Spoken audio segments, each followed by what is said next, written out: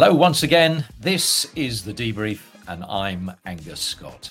When such huge footballing names as Neymar, Benzema, Conte, Mahrez and Mane, Firmino and Henderson all went to Saudi to join Cristiano Ronaldo, it seemed like there was a new footballing world order. Within 8 months, the Saudis had splashed out around $850 million on new players, hived off world champions, Champions League and Premier League winners to adorn their pro league.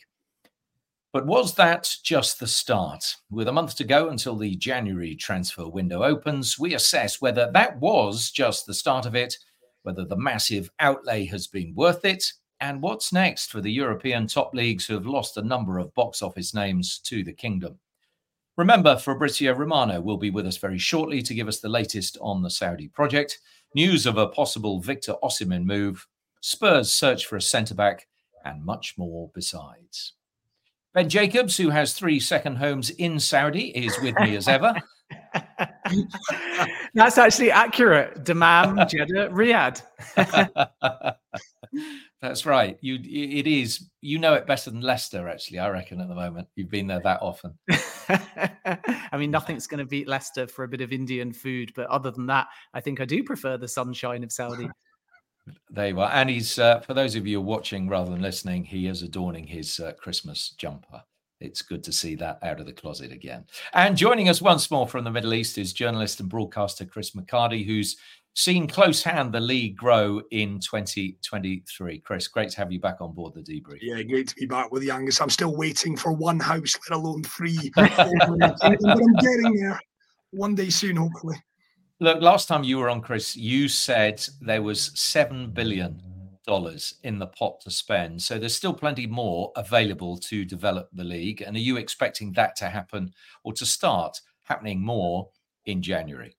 It's a great question, Angus. It's been an interesting, you said it, 8 months is a long time since we saw Saudi really come to the fore from an international perspective. I've been really fascinated to see the growth or lack thereof. It'll be interesting to get your boys' thoughts on what the league is like from a UK perspective in terms of its coverage. Certainly from a United Arab Emirates, where I'm based, I'm obviously based here in Dubai. The league started with a bang. Of course it did. Cristiano Ronaldo joining in January. Then came the big names, the Sadio Manes, etc. in the summer. But that hasn't really, in my opinion, hasn't really translated. I think we all forget a transfer window is nice. You know, journalists, broadcasters, we're all looking for stories to, fill the column inches, fill the airwaves.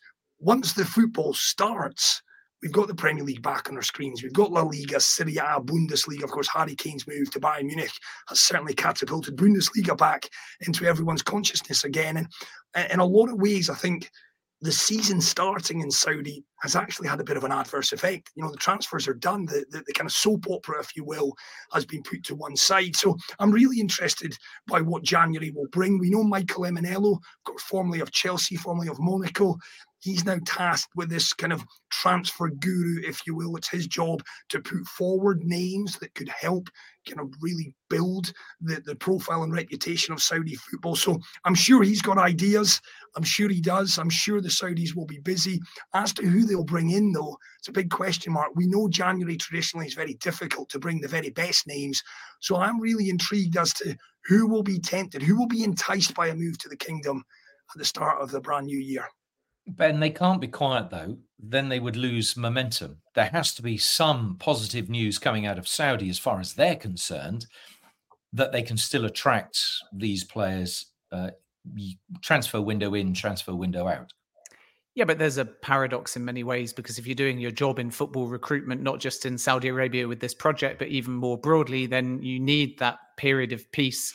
And if you're constantly signing, then it might create headlines, but it doesn't create stability. So a ambitious first summer window is perhaps not supposed to be followed up by a crazy January. And then again, they'll move the following summer, and then we'll see another period of pause. And one reason for that is that there are foreign quotas. So once you've filled them, you have a balancing act where you might need outgoings first. So I think that the star names are important, but they're not the be-all and the end-all. The young names are important. Developing Saudi talent is also a big aspect here. And as a consequence, we should look at the first summer of this project, at least publicly, as an anomaly. And it will always be followed up by stars. And there's actually exit clauses, to my knowledge, that allow not only the players to leave, but also the clubs to have a squad refresh. So when you sign a 3-year contract, if they do want to chop and change because their quotas get full, it's actually very easy, legally speaking,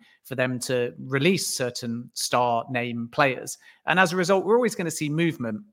But I do think it's important to stress that if Saudi Arabia continue to only sign and sign and sign, then by implication, that is transience. And if you have that constant merry-go-round, you get yourself in a position where you don't get stability. And the only way the league's going to achieve its ultimate aim, which is to break into the top 10 in the world, maybe even one day the top 5 in Europe, is to have some kind of stability. I still think we'll see a busyness, particularly in the summers, in the next few years, but I don't think that last summer is going to be an every window kind of occurrence. And if it was, then I think that would actually be bad news for the Saudi Pro League in terms of strategy.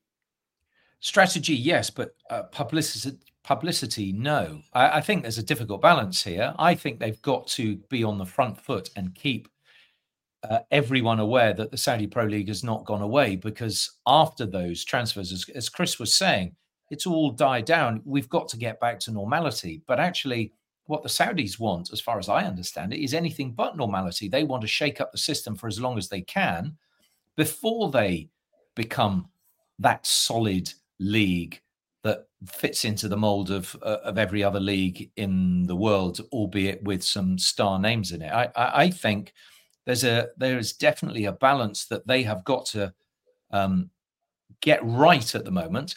And if they go too quiet, then I think the luster of coming out to play in the Saudi League will diminish. I completely agree with that. I think you make a very salient point there, Angus. I think there's two schools of thought here. There's the power brokers who, to your point, will want the publicity. And then there's those that are employing the likes of Carlo Nora, a man that I know well and Ben knows well from his time here at the United Arab Emirates, a man whose job it is, the CEO of the league, Michael Emenello. They might have different thought process. To come back to Ben's point, I actually think, moving away from a plan here, I think a lot of it may come down to circumstance. I think you'll have a lot of clubs, a lot of agents who will be knocking on the door in January, and they'll be saying, right, we've got a player that we don't want, whether if it's a club, an agent, I've got a player who perhaps wants to cash in at this juncture of his career. So I think it will be more happenstance than perhaps plan in January. You know, I look at someone like a Casemiro or Rafael Varane, both players linked with moves. Jim Radcliffe taking over at Manchester United may well they have a future, remains to be seen. So I think January will be one where I'm not necessarily sure it'll be all that planned. To Ben's point, I think it's the summers where you'd look for the Saudi kind of machine, if you will, to really, kick into gear. So I think January is fascinating as to, exactly what will happen. I'm sure there will be one or two moves, to your point, Angus, because they need the publicity. They need to re-energize the league after it's gone kind of quiet when the actual action has begun.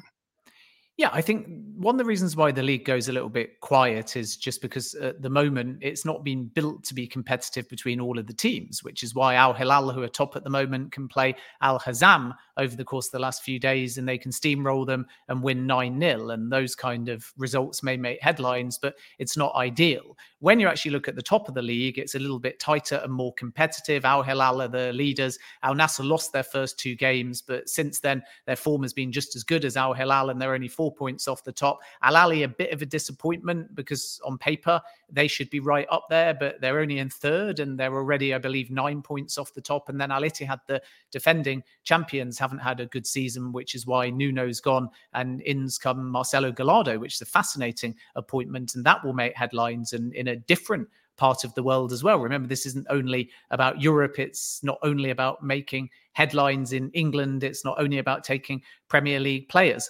But I think that the league's challenge is that not only is there that mismatch at a football level at the moment anyway between the top few teams and the bottom of the table, and it's a small league, so it's a little bit more apparent. But I think in addition to that, you start the season and it's the worst time of year in terms of the climate. So a lot of these new players have come and they've struggled to settle in the first few months. They're kicking off at 9 o'clock. It's been 30 to 35 degrees. And I know that players like Jordan Henderson, Jota, who's not had a good time at Al Ittihad and has been largely frozen out, even Karim Benzema, have all found they've needed more games than they would if they were playing for a European side. And then in addition to that, Neymar's got injured and Ronaldo's flying, but that's because, again, he joined the league a little bit earlier. So it wouldn't surprise me if in the back half of the season, we see a bit more of a raise in standard as players start to acclimatise, and then we'll work out whether we're going to get a more exciting title race. Right now, it's almost a league for social media. Ronaldo scores a screamer and it gets a lot of attention, but is there that appetite outside of Saudi Arabia or the Middle East and North Africa to watch a 90-minute game? And that's the long-term aim. And the ambition in recruitment will always be faster than the ambition commercially, the ambition to gain a global audience, and the ambition to improve your infrastructure, because all of these things take a lot more time than just entering the race for Osimhen, entering the race for Mbappe, and so on. So I think that's the mismatch. And whereas you applaud the ambition of recruitment, the rest of it is bound to take more time to catch up. And the key, I think, Chris, is that the Saudi strategists need to be patient. And I think they are. And instead of getting frustrated that not everything is going to happen overnight, they need to stick to this long-term strategy, because eventually, if they do, it will pay off. But if they react, if they keep making opportunistic signings, panic signings, if they change their approach because they're not getting this overnight consistent impact, then you suddenly reach a point where you're not being patient. And patience is the only way that this project, in my opinion anyway, is going to succeed. Yeah, I agree. And ultimately, you look at it, what are we heading into 2024? This has all of a sudden become a 10-year project. It's no secret. Saudi Arabia will host the 2034 World Cup. Australia have bowed out. They've said thank you, but no thanks. Over to you, the Kingdom of Saudi Arabia. So to your point, Ben, I think there is a little bit of patience. Everything that I see and read and everything that I hear out of the kingdom is that there are, some sensible people in some key positions. And by sensible, I mean individuals with a vision and who want to see it through. So, yeah, essentially they've got 10 years to get this right. There will be incomings. There'll be outgoings as well. I'm not quite sure it'll be quite like the UAE Pro League, where we've seen a stockpiling of talent, contracts being ended, FIFA getting involved. It's been a bit messy at times over, certainly in this part of the Middle East. I think Saudi, yes, there are one or two players. To your point, Ben, Jota has not hit the ground running, but in the main, the big names who did make the move, Alexander Mitrovic, I throw him in there, Sergei Milinkovic-Savic, Ruben Neves, they've all done, by and large, they've done well, certainly from an Al Hilal perspective. Sergei Milinkovic-Savic, Ruben Neves, Malcolm as well. I mean, my goodness, Al Hilal. And they've got a competent manager in Jorge Jesus as well, the Portuguese. So, yeah, if you get it right, it just shows you can go a very long way in the Saudi Pro League.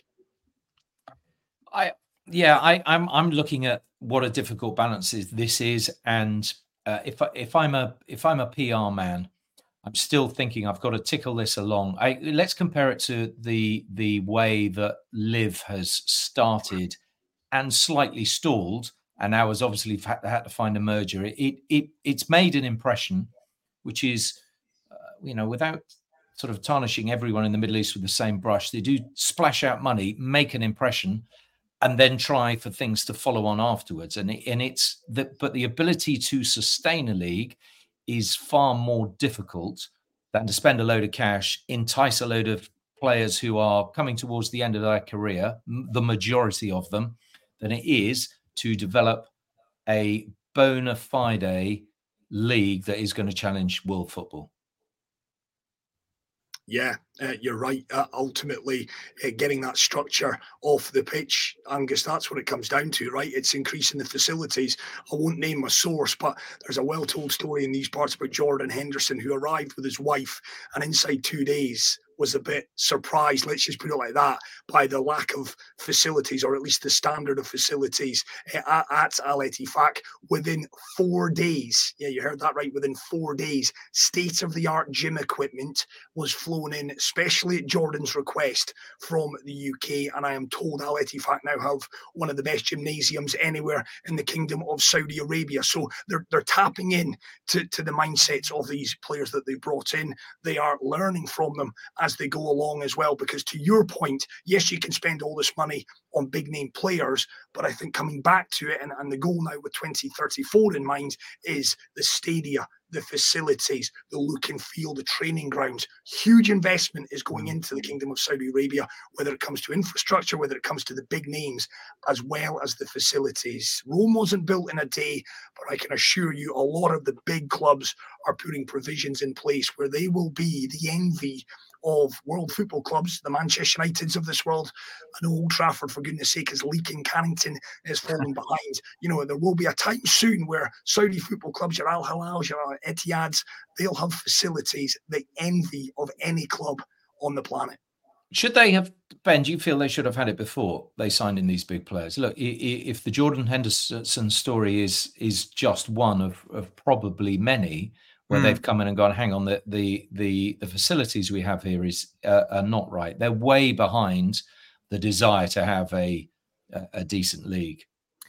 Yeah, you know better than most, Angus. Sometimes in the Middle East, the thought and thus the finances goes to the bigger picture and the glamour. So they'll spend a bunch of money meticulously arranging fireworks or a light show for Neymar's unveiling, but they'll forget to bring in a bike or a rowing machine, which is essential to the day-to-day, or they won't invest or think to begin with about the dietary requirements of a player that's joined from the Premier League, but they'll happily build a brand new sports science facility or a state-of-the-art hospital. And that was the same in Doha as well, in the build-up to the World Cup. So it's no surprise that the really high-level stuff for sports athletes relating to science, relating to data, relating, for example, to injury recovery can be there. But at these individual clubs, they're not all the biggest. So Jordan Henderson joined Al Ettifaq. They've just moved into a new stadium. But prior to that, they were playing somewhere relatively small. They were getting, even on a good day,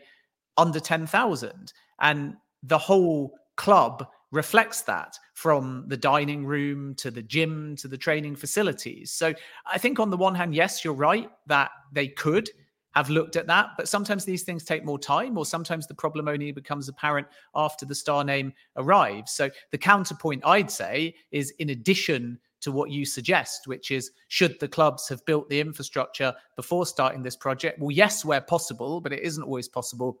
But I think the other thing I'd say is the players need to do their due diligence as well, because if after 4 days, as Chris says, Jordan Henderson's surprised, then great that they were able to rectify that. But Jordan Henderson, like any footballer, should not be surprised at what they are walking into. They should also do their due diligence. Yeah, you get a decent wage, though, and you're happy to overlook some things, aren't you, really? But Henderson says he didn't join for the money. Of course, not many people believe him. But I think essentially the key point in all of this is just, are the clubs going to fulfill a strategy? Because players can have more confidence regardless of what's there now if they know that there's the money there and also there's the plan there. And again, then they just have to be patient. I went to Al Qadsiya. Chris knows that club well. Robbie Fowler, I'd say farcically lost his job when you consider that he hadn't lost a game in the league. But when I went post-match into the media centre, when I visited them, it was also where the players were doing the warm down, and there were exercise bikes that had been moved into that room, and there was Dunkin' Donuts boxes for the players post-match. They weren't having donuts specifically, but it was the juice and it was snacks from Dunkin' Donuts. And you think, wait a minute, if this ambition is there to be top 5, you got a long way to go with your facilities, with your gym, with your media center, with your food, because we all love a donut, but there's not a footballer alive in the top 5 leagues in the world that will have one immediately after playing. So there is work to be done, but I think in fairness to the deal makers and the Ministry of Sport and the individual clubs, they're well aware of that. And I would imagine with the Club World Cup, with various Asia-based football tournaments, and as Chris alluded to, the 2034 World Cup as well, all of this will be fixed relatively quickly. After that Dunkin' Donuts plug, Ben, I'm expecting them to be a sponsor next week on this podcast. Let's hope so, because as non-sportsmen, we're allowed to have them. Definitely. Yes. After the show, I think you disappear to the green room, the virtual green room, and have your Dunkin' Donut. Anyway, on that note, we'll take a little pause because we are discussing, will Saudi spend big in January? And a little bit earlier on, Ben caught up with our transfer guru, Fabrizio Romano, and asked him such a question. Fabrizio, good to see you. We're talking about Saudi and whether the Pro League might spend big in January. How busy do you think the clubs might be? I think it's not going to be as crazy as it was in the summer. So I don't expect super big names to move in January. It's going to be more about opportunities. This is what I think. Maybe players that are unhappy at their club could find the possibility to go to Saudi and be part of that project. I don't think super big names will move in the January window, and the mission for Saudi clubs is going to be more quiet for January and then stronger for the summer transfer window. So the clubs might not be too busy, but Al Hilal, who are top of the table, have obviously lost Neymar due to that ACL injury. Do you think they'll look for a replacement or just wait until he's fit again? I think they will look at some opportunities. I think that's a possibility. Al Hilal are always very attentive to the market, so I expect them to have some contacts in the next weeks to look at opportunities. At the moment, I'm not aware of anything close or advanced. So the feeling I'm getting is they're going to take some time. And again, we should keep an eye on players who are not so happy at their clubs. So that could be the solution for Al Hilal as well as for other clubs who are looking at opportunities. But at the moment, it's not something imminent. Again, obviously, they're waiting for Neymar in general. They really hope Neymar will feel better in the next months. They want him to be the face of their project for the future. And so for sure, they will wait for Neymar. But the short-term solution is something that they are considering for the January window. We hear a lot about Mo Salah, Kevin De Bruyne, and Luka Modric. Are any of those three possible or likely in 2024? I think possible is yes, because the situation is very open there. So it's different kind of situations. For Mo Salah, Liverpool, as we know very well, they were fighting last summer to keep him at the club. So the expectation of the Saudis is to return for Mo Salah and to try to tempt Liverpool again, I think in the summer transfer window, not in January. For Kevin De Bruyne, at the moment, the only focus is on recovery. So De Bruyne is not speaking to Saudi clubs. And at the moment, the situation is quiet.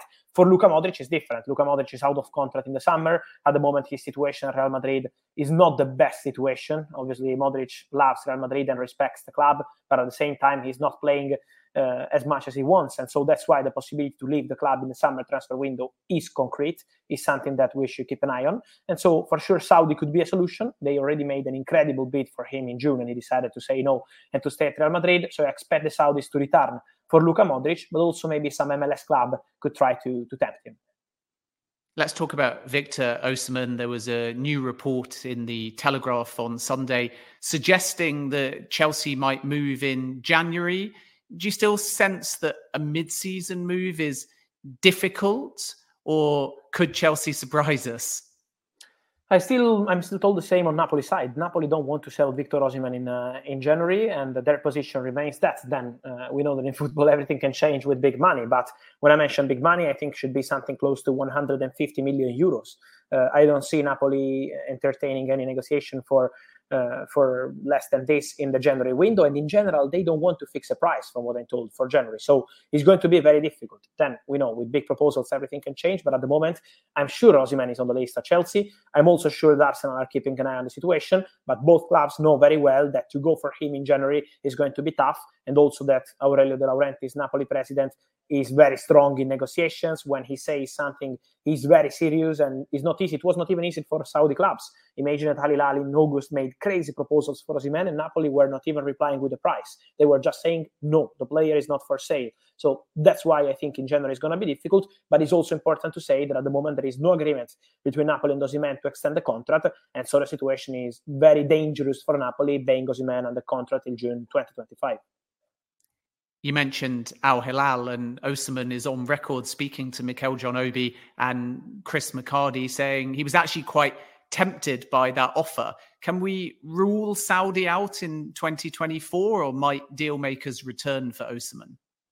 No, I would not rule that out, honestly, because it's the reality. Osimhen, from what I heard, was more than tempted by this possibility. He was open to joining Saudi clubs.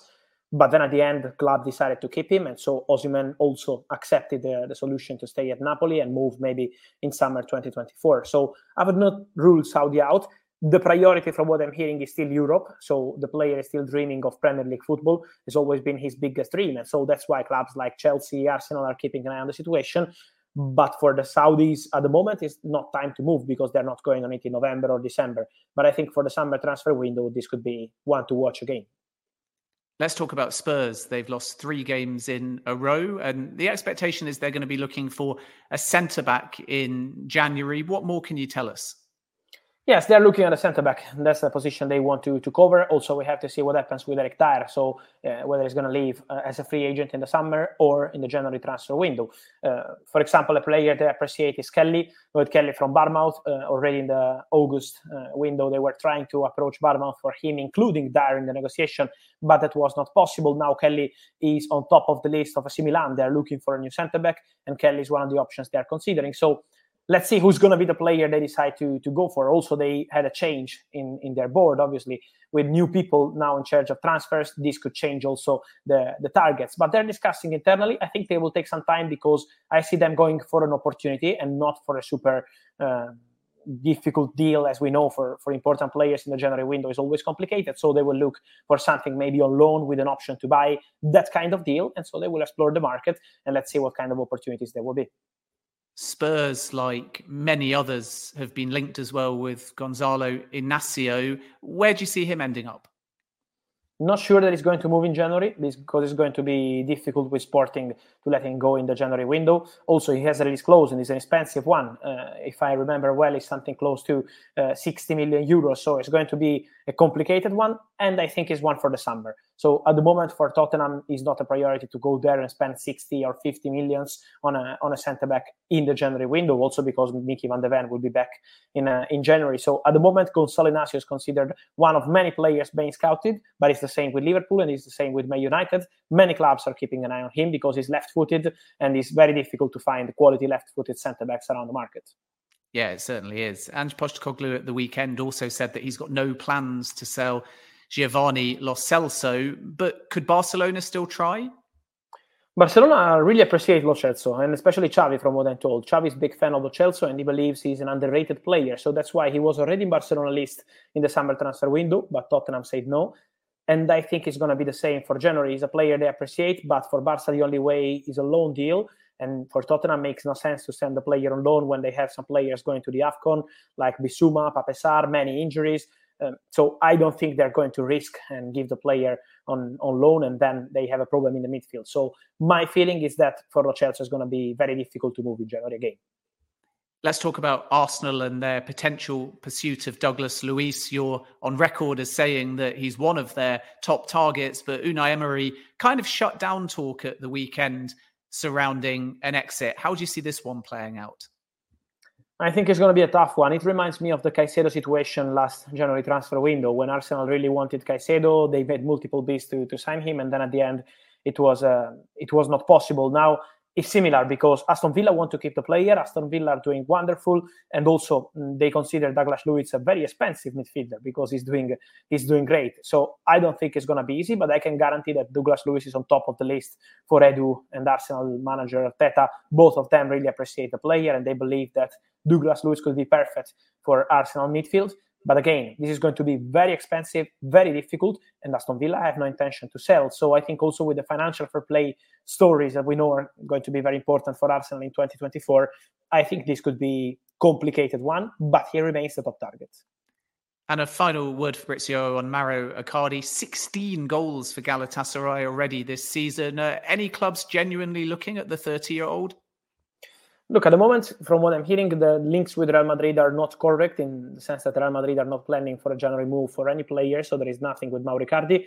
For sure, many clubs appreciate what Icardi is doing at Galatasaray, scoring goals, showing his leadership. He looks like the Icardi we saw here where I am based in Milano for many years at Inter, so finally back at his level. But at the same time, at the moment, I'm not aware of any concrete negotiation. I think it could be one to watch in January, but at the moment, I'm told that there is nothing really concrete with any club, and he's not going to Real Madrid. Great stuff. Fabrizio, congratulations as well on being nominated at the Globe Soccer Awards for Best Digital Journalist as well. You've certainly got our vote, and we look forward to talking to you next week. Thank you, and see you soon. Ciao. He gets an award a week, or nominated for an award a week. I mean, he is that prolific, and we're very grateful for him to come on the debrief every week. But picking up on something that he said and that Ben mentioned, Chris, you had that conversation with Victor Osimhen. What specifically did he say about, elaborate on his thoughts of that he would go, or was very tempted to go to Saudi? Yeah, I think the key line out of that interview was the more he said no, the bigger the offer became in the Kingdom of Saudi Arabia. So in that thinking, if he just keeps saying no, maybe by 2026, he'll be able to buy Ben's 3 houses in Saudi Arabia. But no, in seriousness, I think Fabrizio summed it up perfectly. I think he made no secret on that podcast with John Obi, Mikel and myself that, the Premier League was the league that he was brought up with.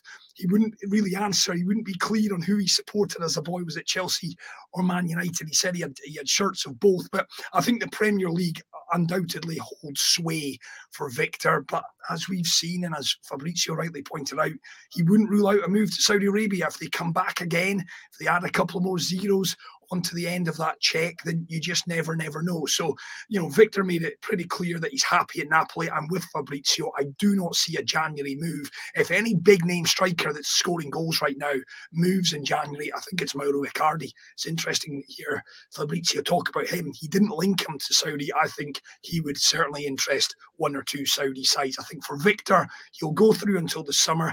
He said it without saying it. I think his love affair with Napoli is slowly coming to an end. I would expect him to be on the move next summer, but if I had to be pushed, I'd say he's more likely to head for the Premier League with Chelsea or Arsenal than he is to Saudi Arabia at this age. Yeah, and Ben, your understanding would be that he's probably Chelsea's number 1 target. Would that be correct? I think Chelsea want an elite striker. I'm told there's a bit more division as far as the recruitment team are concerned surrounding Ivan Toney, but also Chelsea don't want to rush. If they are to push for Osimhen in January, even though it doesn't appear too feasible, it will be more to jump ahead of the market. So we could even see a scenario where, as with Christopher Nkunku, they try and agree something, a price that suits De Laurentiis, and he's not an easy person to negotiate with, in order to jump ahead of other clubs. But it's a fascinating and complicated negotiation because Chelsea are 10th in the Premier League. Osimhen, if he pre-agreed anything or if he joined Chelsea, for example, in January, wouldn't know what he was getting. And I still think that he wants to play Champions League football. And if he was to go mid-season, he would be leaving, were it Chelsea, for no European football when Napoli are odds on to get out of their Champions League group. They're comfortably going to get out of the group, it looks like, anyway, barring unforeseen circumstances. So I think, as Chris said, Osimhen will see out the season, regardless of what Chelsea may or may not want. And the thing also about Chelsea is that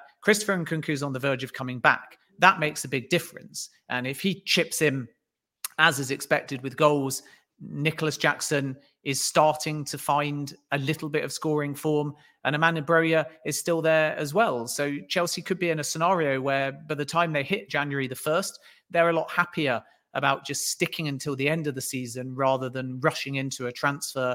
I think with Osimhen, if it comes to the summer and he hasn't signed anything with Napoli and Chelsea come in and potentially Arsenal as well, it's going to be a mad race. And Osimhen's going to have many different options. With Manchester United, it's harder because of financial fair play, even with Jim Ratcliffe coming in and hoping to invest in the club. They signed Rasmus Højlund. But interestingly, Manchester United nearly got Osimhen before he joined Napoli when he was still at Lille. And he spoke to another good friend of his, not just Mikel John Obi, who he's close with and speaks to, but Ighalo. And Ighalo was at Manchester United, and the feeling from Osimhen and those close to him was that he wasn't going to get enough game time to develop at Old Trafford.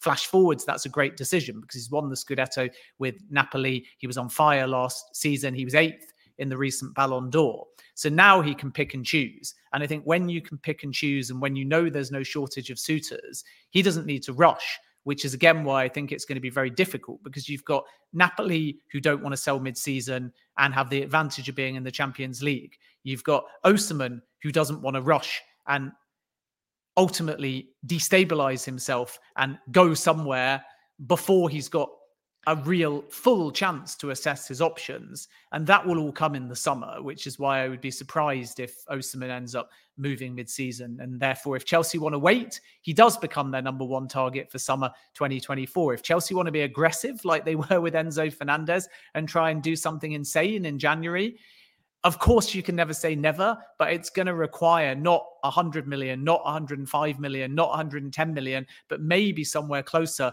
to 130 to 150 million to even make De Laurentiis consider it at that point in the season. So this is not an easy negotiation, but I do expect Chelsea to be there. And I agree with Chris that I think Osimhen wants to move to the Premier League, regardless of what Saudi Arabia may or may not offer in the future.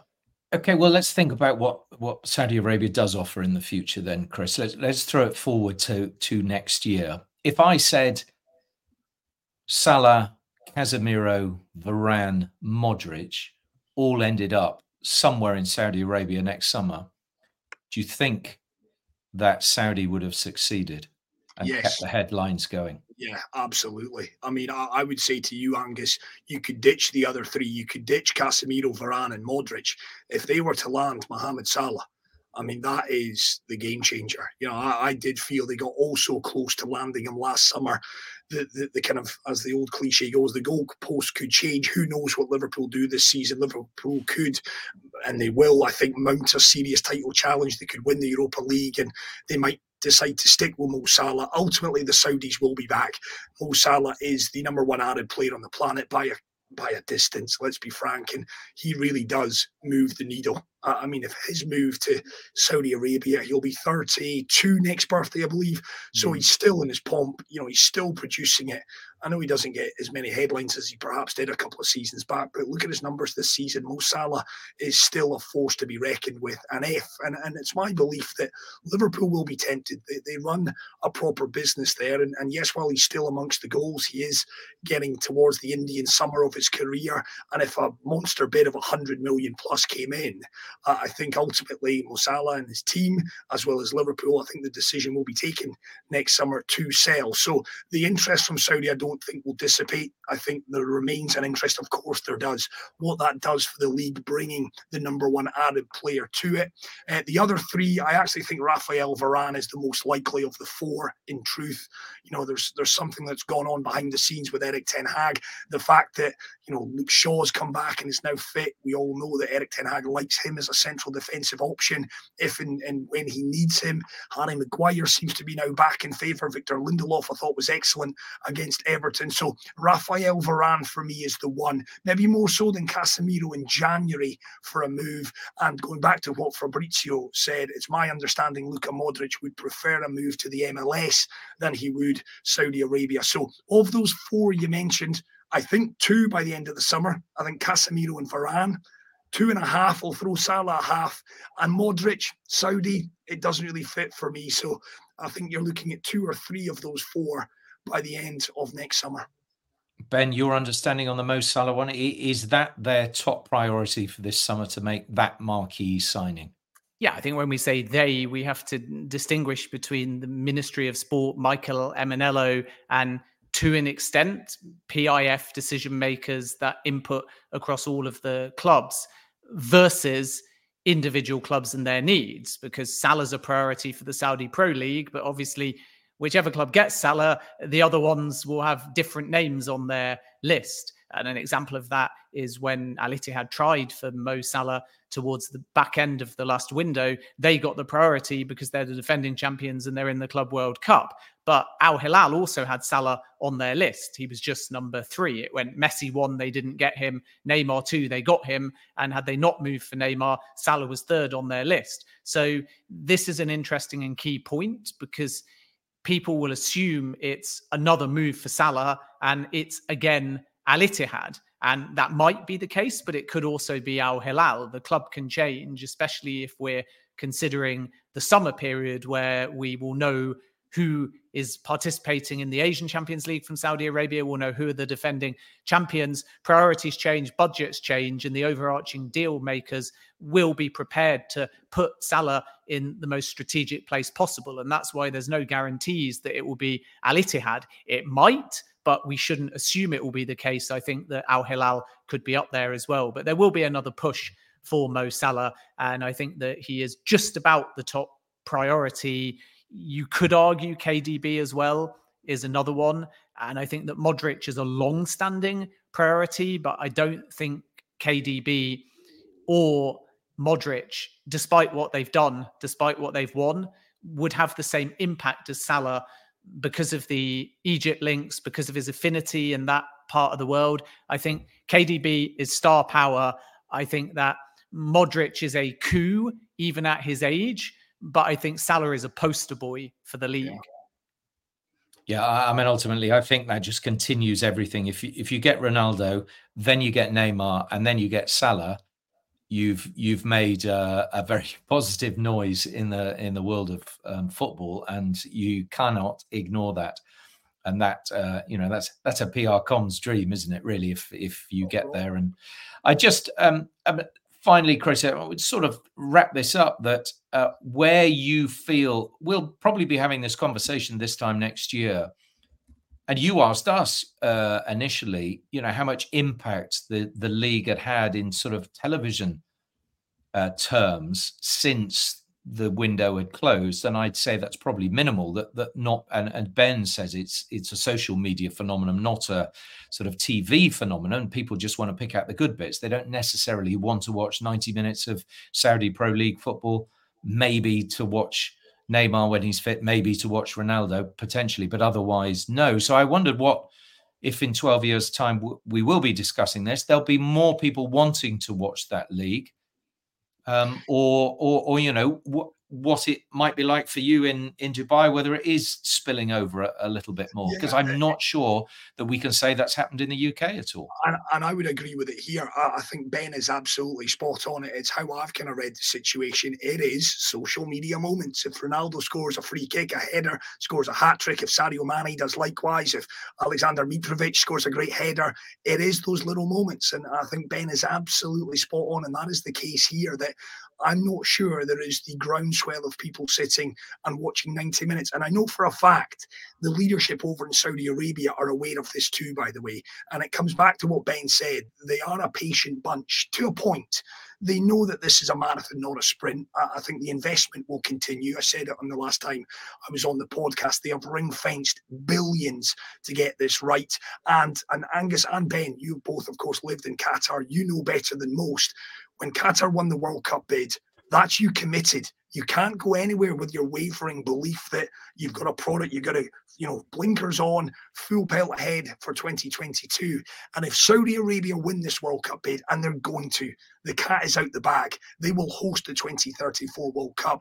That is them in a lot of ways. That's them straitjacketed in to ensuring that the Saudi Pro League is a success. So the investment will at least then be confirmed through until 2034. So you can bet your life, whether it's big name players, whether it's infrastructure off the pitch, Saudi are here to stay. They have got big ambitions. Ben said at the start of this podcast, top 10. They want to be top 5. By 2034, they want to elbow Liga out of that top 5. They want to be up there with the Premier Leagues, La Liga, Serie A, Bundesliga, and they want the Saudi Pro League to be number 5. For what we've seen, they've done a lot of things right. It's just building up that interest, and you've got to do that by continuing to make a splash, continue to bring the big names in, and hope then that there's a tipping point that people do start to tune in far more than what I think they currently are. Ben, I suppose you were the one who brought it up, and I'd throw to you finally. Is a sort of social media format league enough for the Saudis? They get enough? That's the way forward. It's the futuristic way. You don't need people watching for 90 minutes. You just need them to engage with the social media and the hits that come out of it. I think it's a starting point for exposure and trying to get people to develop a second team in Saudi Arabia. Of course, there's almost a dual strategy in place. There's the so-called Vision 2030, which is about improving lifestyle in Saudi Arabia, which is about not relying on oil and gas.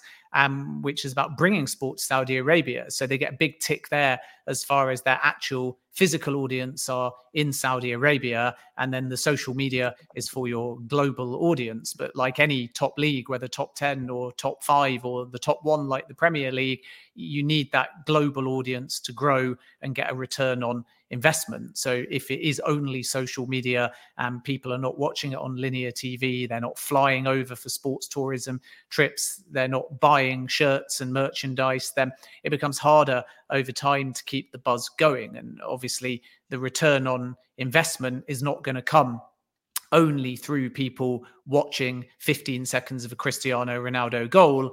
And also, of course, if Ronaldo leaves, or the few big star names that can bring millions of followers overnight, then that player departing will take the fan base with them, which means that the social media numbers may actually diminish over time. Because yes, you can sign a Ronaldo or a Mo Salah, but there's a bunch of other players from the 94 that they've brought in that don't quite bring that kind of following. And I think there's only maybe 10 players in the world that can add millions to your followers overnight. And Saudi Arabia are fortunate because they've got Ronaldo, they've got Benzema, but I wouldn't even put, for example, N'Golo Kante into that category. Yes, he may bring thousands, but not to the point where it makes a big difference. So I suppose in answer to your question, it all just depends on what the definition of a return on investment is. Because for a traditional league, return on investment is money through television rights, it's money through sponsorship, it's followers, and you can get data and you can market towards those followers. But for Saudi Arabia, they'll be spending a massive amount of money and they won't get that back overnight. They may never get that money back. But some of the return on investment is also about optics. It's also about headlines. It's also about impact on social media. And it's also about kind of non-tangible things whereby you place value on the fact that there may be secondary benefit through tourism. There may be secondary benefit through infrastructure gains that ultimately help you when you host the World Cup in 2034. And there may be other sports that connect into all of this. So we shouldn't just look at the Saudi Pro League as to whether it's working or not working in the context of football. We should be looking at it in the context of Live Golf, in the context of boxing, in the context of Riyadh Season, which sort of sits on the intersect of lots of different genres like sport and entertainment. And if it does all tie together, then maybe the Saudis would argue that sport is a leading part of it, but not the only part. And therefore, within the puzzle, if it connects with all of these other things in sport and outside of sport, there's another return on investment. So I think it's not going to happen overnight.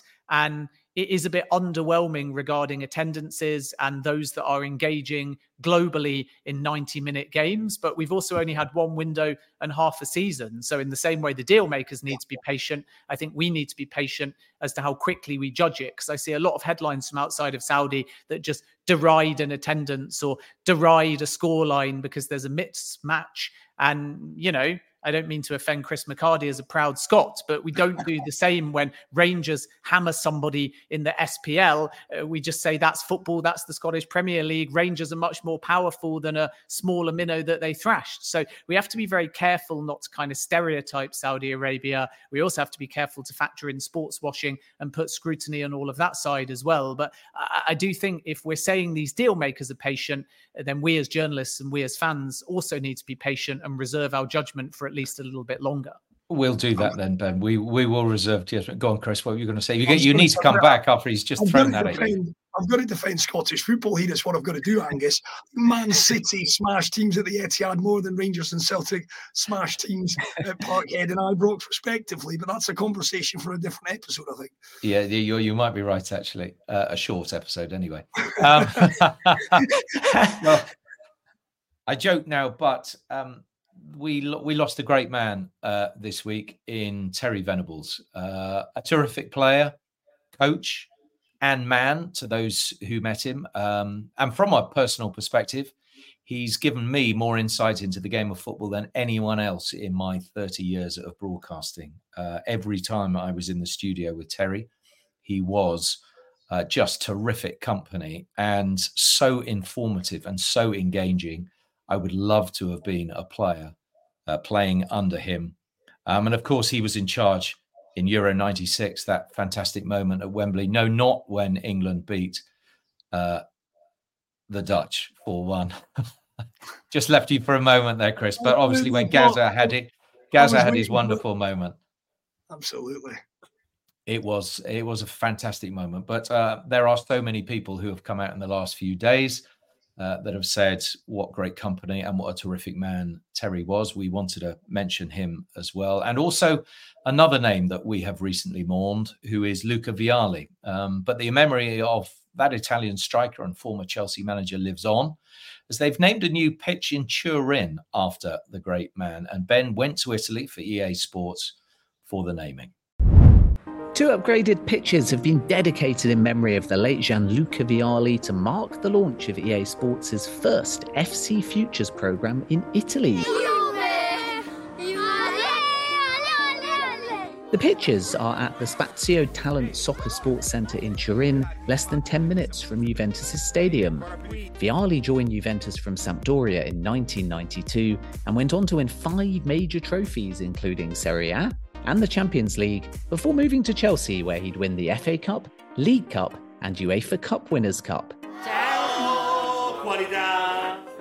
Vialli's family joined around 35 kids for a special coaching session to mark the opening of the pitches, which have Vialli imagery behind the goals. It's a very emotional day for all our family. Luca was very important for us. Luca gave us a very big legacy, and so now we have to follow.